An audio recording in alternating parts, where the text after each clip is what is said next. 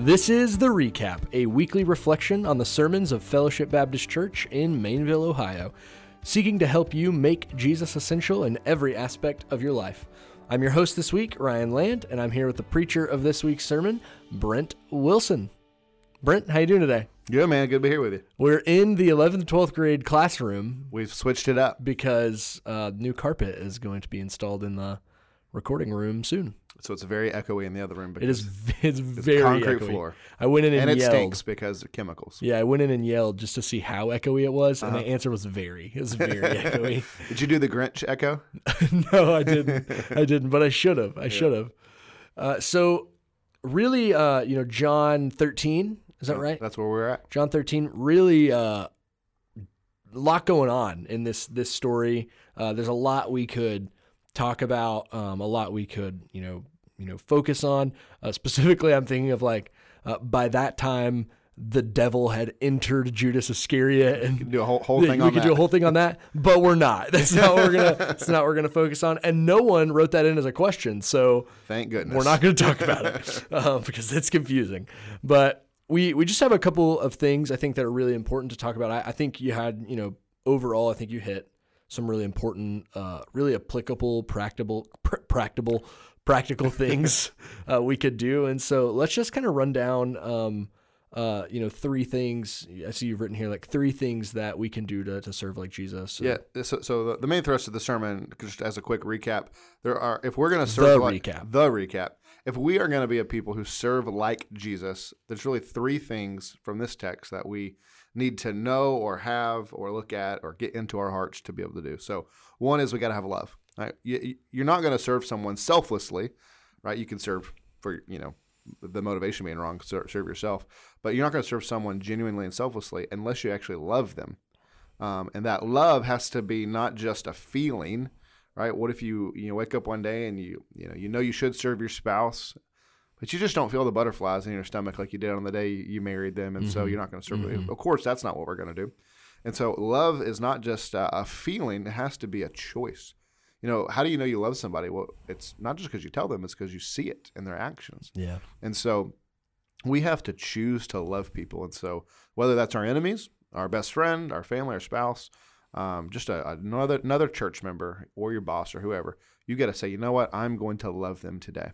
Yeah. And that love is going to be manifested in ultimately serving them. I think that thing about feelings is super important that you just said, because, I think a lot of times, especially in 2023, when something's too hard, we just say oh, I'm not going to do that. That's too hard. Right.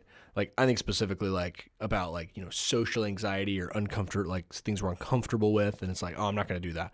But I think if motivate, if you're going to do it for someone else that you really love and care for, you'll probably do it. Maybe it'll still be hard, but you'll take up and do it. And I think about Jesus in the garden, praying and sweating blood over the anxiety, the fear, maybe I don't know, and that he's still gonna do it, right? Yeah. And that it's he does this the hardest thing, and so I think it's you're never always gonna just be oh yeah, I feel like doing this. And so when you were talking about not having the butterflies, that's the image that came to my mind. Is just, Jesus in the garden. Yeah.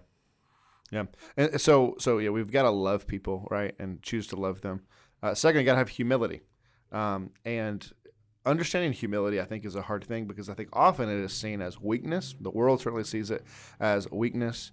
But humility not being this, oh, I suck, I'm a nobody, I'm garbage, I've got to try to view myself that way so I can lower myself. No, that's not it at all, but rather it's this, we're going to talk more about this in a minute, but this confidence in oneself, in one's own identity, so that you don't feel like you're missing out on something. But so you got to have humility, you got to lower yourself or think more about other people.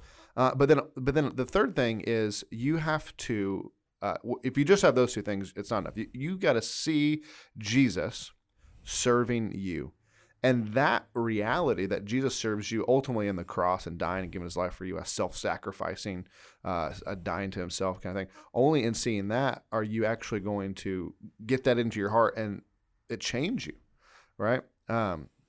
We talk every week in our church about how the reason we give is because Jesus has already given to us. Well, the reason we serve is because Jesus has served us and is serving us. And so it is a transforming work that he's done. And so this is how we'll say a lot, the gospel isn't just for unbelievers. It's for believers, right? We need it just as much. I need the gospel just as much today as I did the day I came to Christ. And that's because it's the gospel that as I get it deeper and deeper into my heart, enables and empowers and motivates and spurs me on and changes me in a way that I want to serve. Yeah. Does that make sense? Oh yeah. So, so seeing that truth and getting it deep in our heart. So we gotta love people. We gotta be humble, but we gotta see Jesus and what he's done for us. And that'll help us look at people who we don't necessarily love all the time and go, man, Jesus loved me when I was a sinner, served me by dying on the cross, self-sacrificing love. And man, that changes me. That motivates me. I'm going to go serve this person. So I think you need all three of those things. Yeah. So I really loved this point about humility that you made, that, it's actually not a lack of confidence. It is, it's self-confidence. It's security in your identity. Yeah. And so let's, tease that out a little bit. I thought it was super helpful way to think about humility. And so, tease out what you meant by that. Yeah, and I think another word that I didn't bring out as much, but I think also goes here, is contentment. So if you are somebody who feels discontent in life, like you are lacking something, you're missing something, you need something, then you're going to be trying to get that everywhere, whether it's I want to buy something, or I need a relationship, or I need more friends, I need more money, I need a better job. Like, you're going to be looking for that everywhere. And so the idea of self-sacrifice to give up something for someone else is going to red flag. Like, I want nothing to do with that, because you already feel insecure, like in need, right? And so so you're not going to serve people. And so the opposite is true, that if I feel content, like, man, I am just happy and contented with where I'm at in life. I have everything I need, and not because I'm rich, but just this, Philippians 4:13, right? I can do all things through Christ, which is I can be content through Christ. I can have much, I can have nothing, and be happy, be content. If I'm there and I'm satisfied and at peace, well, then to give up some of my time for someone else isn't a big deal, because I'm not desperate for something that I'm missing out on. Well, this is kind of a funny story I want to tell. And it may not make sense, but for my life, it was a moment where I got this. So growing up, one of the, and this may be true for other people, I don't know, but one of the big fights you always have with your friends is who calls shotgun first and can run to the door. Yeah. Whether you call shotgun or you try to beat somebody to the front, like sitting up front was a position of honor, dignity, and like you were the important person. It meant you were the winner. That's right. Right. And so, I grew up with 3 siblings and had a bunch of friends, and we'd always ride together places. And so to sit up front for whatever stupid reason was this big deal. The peak of human culture. And so I remember I went to college, and this idea is still in me. And I remember me and a bunch of friends walking to the car, and me kind of getting there quickly. And then I think someone like beat me to it or something, or just kind of naturally, and said, "Hey man, you can have the front." And I was like, you're just going to give it to me? Like, what do you mean? No one even said shotgun. I know. And it was just like this. And this dude, his name's Cameron Pugh, is my roommate in college for a while. And it just the humility from this perspective of like, he wasn't missing something by not having the front. And I was like, well, maybe you can have the front. I was like, well, maybe I don't have to have it. Yeah. And it was just this stupid moment for me. It was where I realized he didn't need it. In a way that I felt like I needed it, right? And so that just helped me understand it is contentment and confidence in oneself and who you are and whose you are, right? That you belong to Jesus. That enables you to say, I can let someone else have this. I can give up something for someone else. Yeah. Well, what it made me think of was I had a conversation with a student this week, and she kind of asked me like, how do I share my faith with someone and not sound weird and not be weird, And it's like, it's a question pretty much every teenager has. And so I think that this is actually at the heart of the answer to that question, because my answer to her was like, yeah, it's just weird sometimes. Like, it's just weird. But are we willing and are we content with our identity in Christ? That's good. That we don't have to like fear people thinking we're odd or thinking we're weird or making situations uncomfortable, because like we already have the approval of Jesus. And I don't need your approval. Yeah. We don't need people to think we're cool. We don't need people to think we're capable. We don't need people to think that we're not awkward, right? Like if some rando thinks I'm awkward, I don't care. And it's interesting. I feel like a lot of times people say that, right? Like, I don't need anybody's approval. I don't need anyone to tell me I'm right or wrong. I'm just me, and I'm my own style, and I'm my own thing. Mm-hmm. But really, that often comes from a place of great insecurity. Trying to muster up security or confidence to overcome that. But that's not what we're saying. Yeah. And we're not saying you're so awesome. We're saying, I know what the Father in heaven thinks of me. Yeah. That's what Jesus is saying here, right? Like, I know who God has sent me. I know what he sent me to do. Mm-hmm. He's my Father. And so I know who I belong to. And I know how valuable I am because of the cross. And therefore, I don't need this stranger. His approval or disapproval of me doesn't move the needle one way or the other. Yeah. That's helpful. I like that. Yeah. The only other thing that I really wanted to say was when we were at this youth conference, we heard a story of these. You mentioned, using the Tim McGraw. Can we just say for a moment that to our church that we need to address this. What do we got to do to get people to amen? And literally someone yelled out when I said Reba McEntire or Shania Twain, someone said, preach it. I'm like, yo, preach. And I loved it. It was awesome. But I'm like, how do I get that every week? How do I drop a truth bomb about Jesus and someone go, preach? Yeah. I need it, church. I need you to do it. Our building has never been more lively than when we were talking about like early 2000s country music. Yeah. Which I just want to put it out there, like I'd have been yelling preach if you'd have been talking about like Waylon and Willie Nelson and that's the era country I like. Okay. But anyway, yeah, that was I'm funny. Garth Brooks, Brad Paisley era. That was funny. But so you're talking about this live like you were dying idea, and at the end you mentioned Christians don't have to live like they're dying because we already died, right? They've died to themselves. They've taken up their cross, right? They've given their life over to Jesus, and so we die every day. It reminded me of this story that this guy told about these missionaries that were they were in Africa, and it was a group of like 5 or 6 missionaries, and they were American missionaries in Africa, and they were hiring a boat to sort of take them down the Horn of Africa, and they were going to stop, along the way and evangelize and disciple kind of along the trip. And it was a pretty dangerous trip, and they were going to go meet with, they were going to interact with people that had never interacted with people from the West before, and so it was just pretty dangerous trip. And so they were kind of getting teased and sort of ribbed by the captain. He was like, you Americans are so dumb. You're just going to come down. You're going to spend all this money to get on my boat, and then you're just going to die. You're just going to go on there to die. And so he's just kind of teasing them. And finally, one of the missionaries said, you know what, Captain, I think there's something you don't understand about us. And he said, oh, yeah, what's that? And the missionary said, we all died a long time ago. Just that, like, we gave our lives up. Yeah. They're not valuable to us, right? We if we lose them, like that's okay. Worst thing that happens is they send us to heaven early. Yeah, for real. And so that was, it's a really powerful story to think, and I think an encouragement to us that when we have to do hard things, right? When Jesus calls us to do hard things, when we feel resistant to serving, when we feel resistant to loving, when we feel ourselves getting puffed up, or we're resisting, moments of humility, to be able to think like, man, I died. I don't have to be worried about myself because it's not I who live, but Christ who lives in me. Galatians 2:20. Yeah. And so. Yeah. Here's the only frustrating part about that. And just a little insight for you listeners here.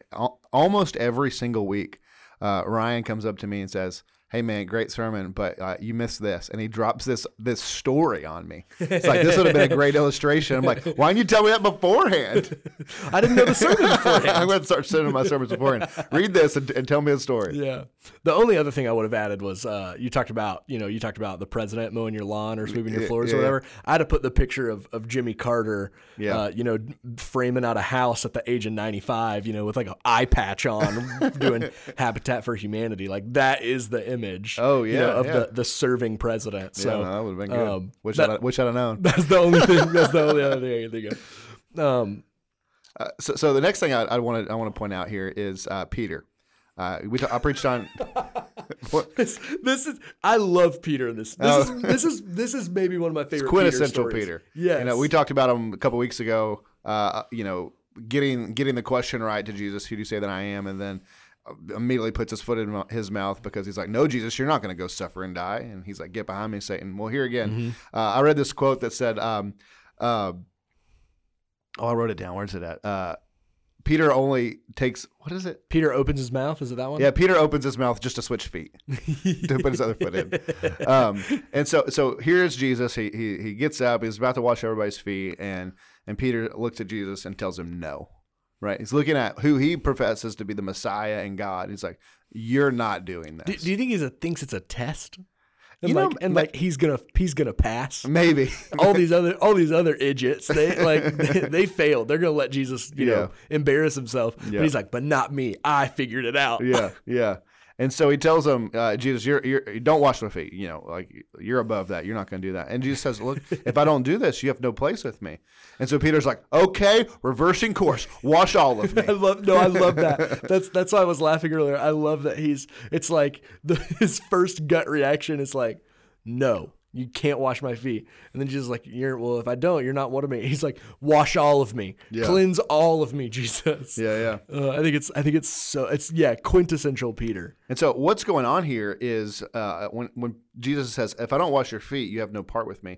It's not that washing his feet was somehow this like magical or spiritual thing that Peter had to do to get saved or something.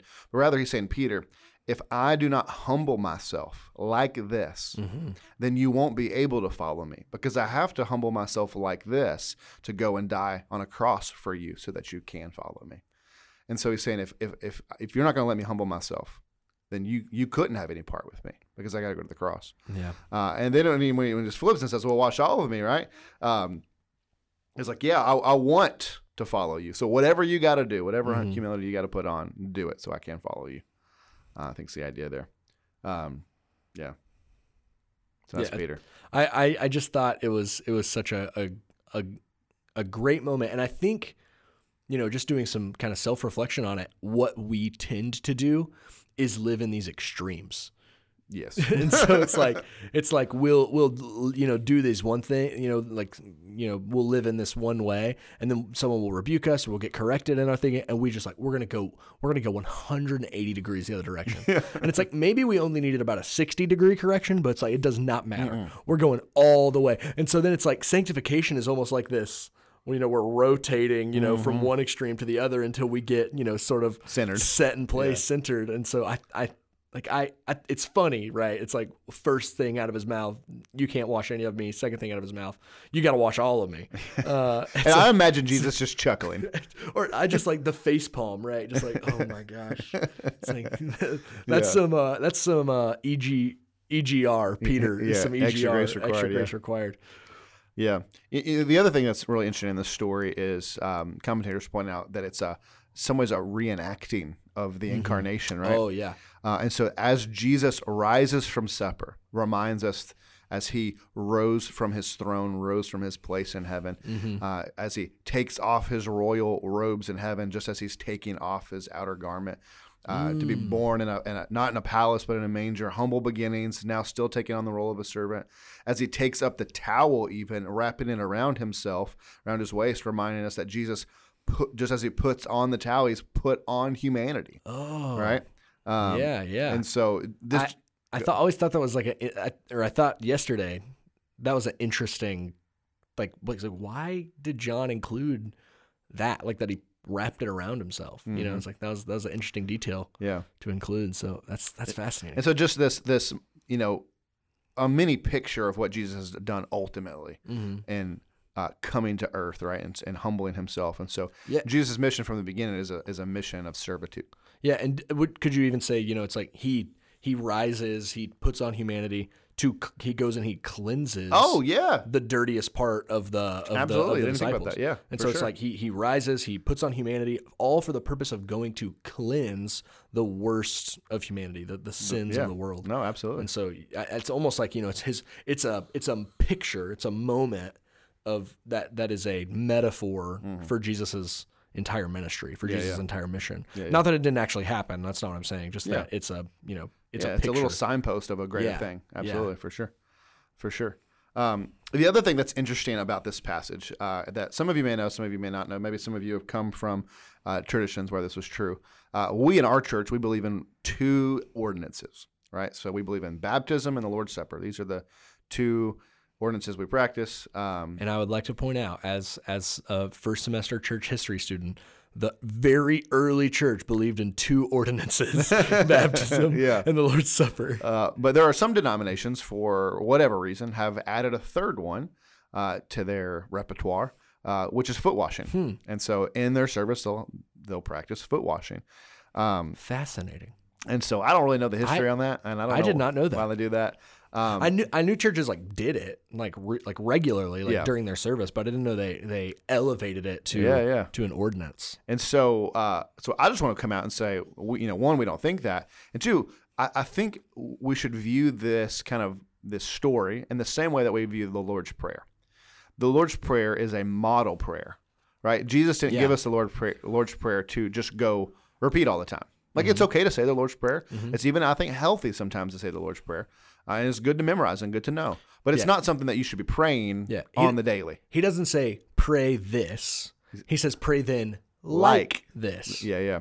And so I think in the same way that the Lord's Prayer is this model, so too is this foot washing moment a model for them to replicate like this.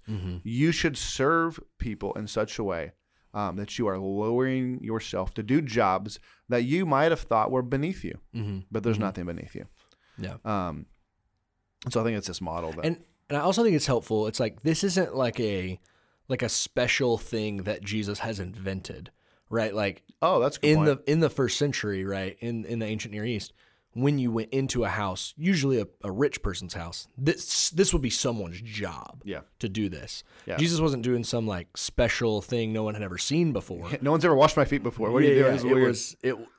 It was a routine. It was a cultural thing that was going on when you entered people's houses. Yeah. And so I think, if there's no spiritual significance in washing feet, there is spiritual significance in serving people. Yeah. That's the call. And so maybe that means sometime you wash someone's feet, but what it probably more looks like is when someone's had a baby and you take them a meal.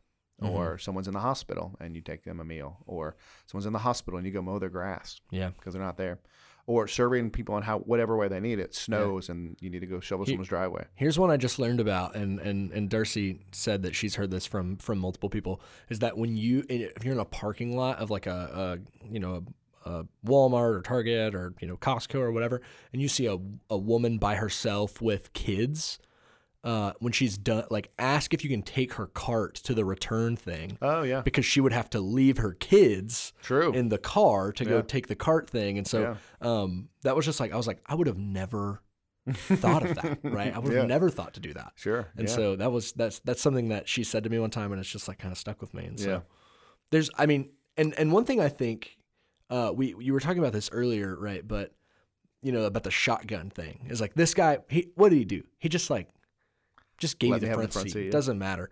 But, Jesus says, and I think this is in relation to money, but I think it could be applied here. He says, if you're faithful the one who is faithful in little will be given much, right? And so it's we need to be faithful in these little ways of serving. There's little ways to be serving every day, to be serving your family, to be serving your church, right? There's these little ways to be serving. And so we need to be faithful. It's important to be faithful in those little ways, because it's actually just practice.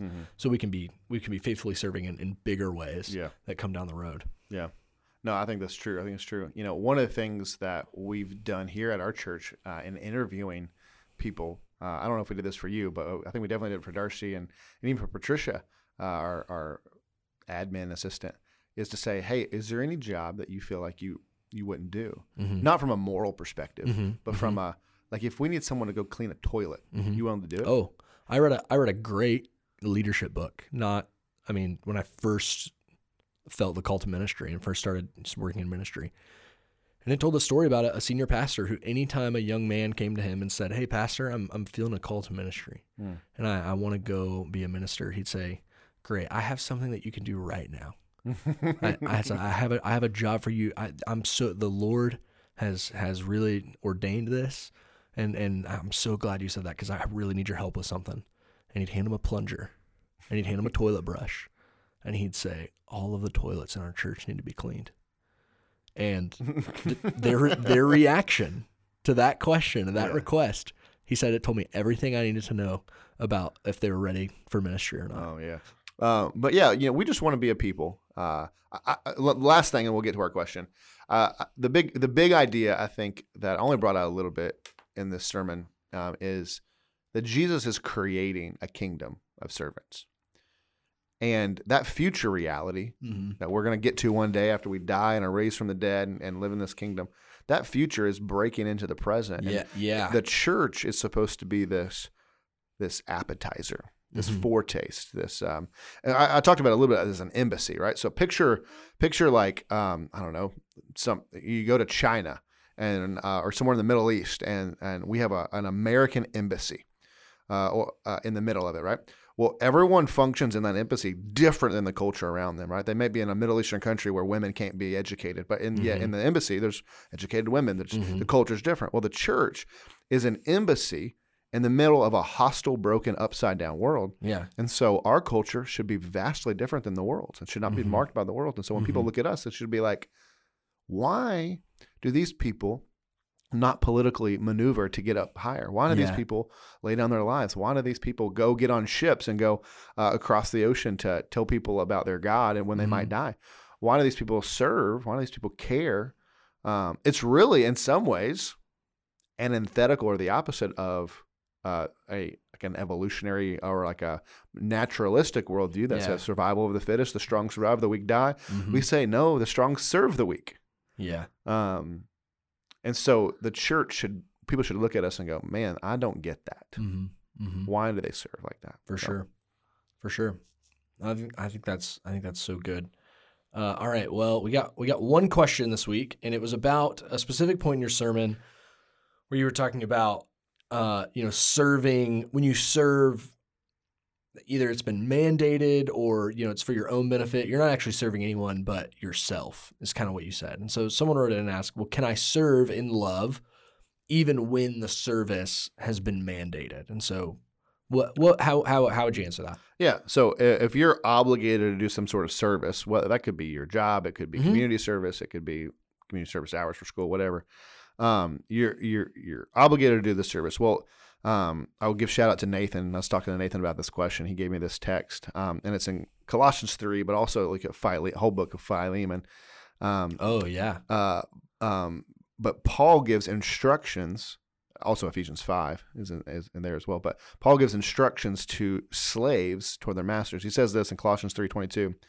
Bondservants or slaves, obey in everything those who are your earthly masters, not by way of eye service as people pleasers, but with sincerity of heart, fearing the Lord.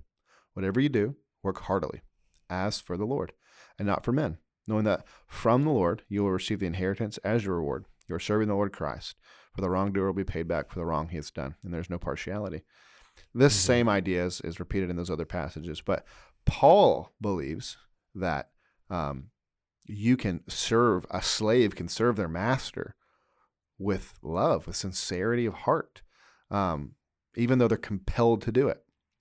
And so that alone, I would say, yeah, the answer is yes. Now, remember, love isn't butterflies in your tummy. Yeah. Right? You don't have to love your boss. You don't have to have feelings of love toward, like, you don't have to have the, affection. Yeah. Right? And I think this idea is really important, that sometimes we have to do the right action and let our hearts catch up. Yeah. So you've got a boss that is driving you crazy, and there's this opportunity, obviously, right in front of you to serve him. And you're like, why would I do that for him? He drives me bonkers. Well, you do the right action. You go, well, I know I'm supposed to do it. I go do it. And let your heart be warmed by the action and catch up. And then those feelings slowly catch up behind it. And so love isn't feelings. Love is a choice. And so can you serve someone? Can you have mandated service and do it out of love? Yeah, because you are choosing to love. Yeah. Not choosing to have feelings. We don't care about your feelings. We care about what you do. Let your feelings catch up. Does that make sense? Yeah, I think so. And I think the other thing that, is important, and we emphasize this, is, working with sincerity of heart and working not as, just as people pleaser, as I like that it says eye service. It's like we talk about paying lip service a lot, but it says don't just do things to pay eye service, but actually do these things as if the Lord himself is telling you to do them, right? And it's to the Lord. Yeah. And so it's like you are under the authority of your boss or your teacher or whoever it may be because God has placed you there and your authority figure in their position. And so you can work sincerely and heartily because this is to the Lord and it's from the Lord. And so, it's not, you can take your boss that you're not agreeing with or getting along with out of the picture. It's like you say, the Lord has placed me here in this job and all the work that I do is as unto him. Yeah. There's these crazy stories about missionaries who are imprisoned and yet serve their captors and pray for their captors and love their captors. Paul I would say does you right? think about Paul, it's like, those, Roman centurions that he's chained to, 24/7 when he's writing, what is it, Philippians? Multiple books. Yeah. That those dudes have been evangelized. Oh yeah, and loved and cared for and served. Who was it? Was it Paul or I think it was Peter who is in prison and like this earthquake happens, like God sends an earthquake and knocks the door off the hinges, and the guards are like freaking out because they're going to get killed probably because they let Peter go, and Peter just sits there. He just chills. And he doesn't leave. He's like, he serves those guys. Yeah, loving them, serving them by staying in prison. And so I think through the power of the Holy Spirit, we can love our enemies. Jesus is washing. I mean, we could do a whole long talk about how Jesus is washing the feet of Judas. But can love our enemies, serve our enemies, be compassionate and gentle toward our enemies, or those, we say enemies, right? Those who we just disagree with or we don't like or frustrate us or whatever. Yeah, none of them are selling us out to get killed. Yeah. And so, man, by the power of the Spirit, we can love them and serve them, be gentle with them. And man, that comes from a place of strength, right? Yeah. It's easy to be mad at someone and to push them off, push them away, don't serve them, don't care about them. That's easy. Like that takes no effort, no strength. It takes a strong person, a confident person who knows who they are, right? Knows who they are in Christ, to humble themselves, to serve and to love someone who won't appreciate what they've done for them. Yeah. And to do it, to serve your boss in this way, to not do it because, if I do this, he's going to give me a raise or I'll get on his good side or something. Yeah. But just, hey, you know what? God's called me to do this. I've got an opportunity. I'm going to do it. And I'm not looking for anything in return. For sure. Yeah, that's tough. But yeah. So the answer is yes. Yeah. You can serve in love even when it's mandated because the service is ultimately to the Lord and for the Lord. Yep. All right. Well, anything else for this week? I don't think so. Well, all right. Thanks for listening, everyone. Thanks for joining us for the recap. We hope this conversation has encouraged you to keep striving to make Jesus essential in every aspect of your life. If you aren't part of our church family, we'd love to meet you on a Sunday morning. We gather for worship at 10:30 a.m. For more information, you can go to myfellowship.church. If you'd like to get in contact, you can email staff@myfellowship.church or fill out a question on our church app under the This Week's Sermon tab. Next week, we'll continue our sermon series, Encounters with Jesus, and we look to the hours leading up to the crucifixion. We hope that you'll join us next week. Be blessed. See ya.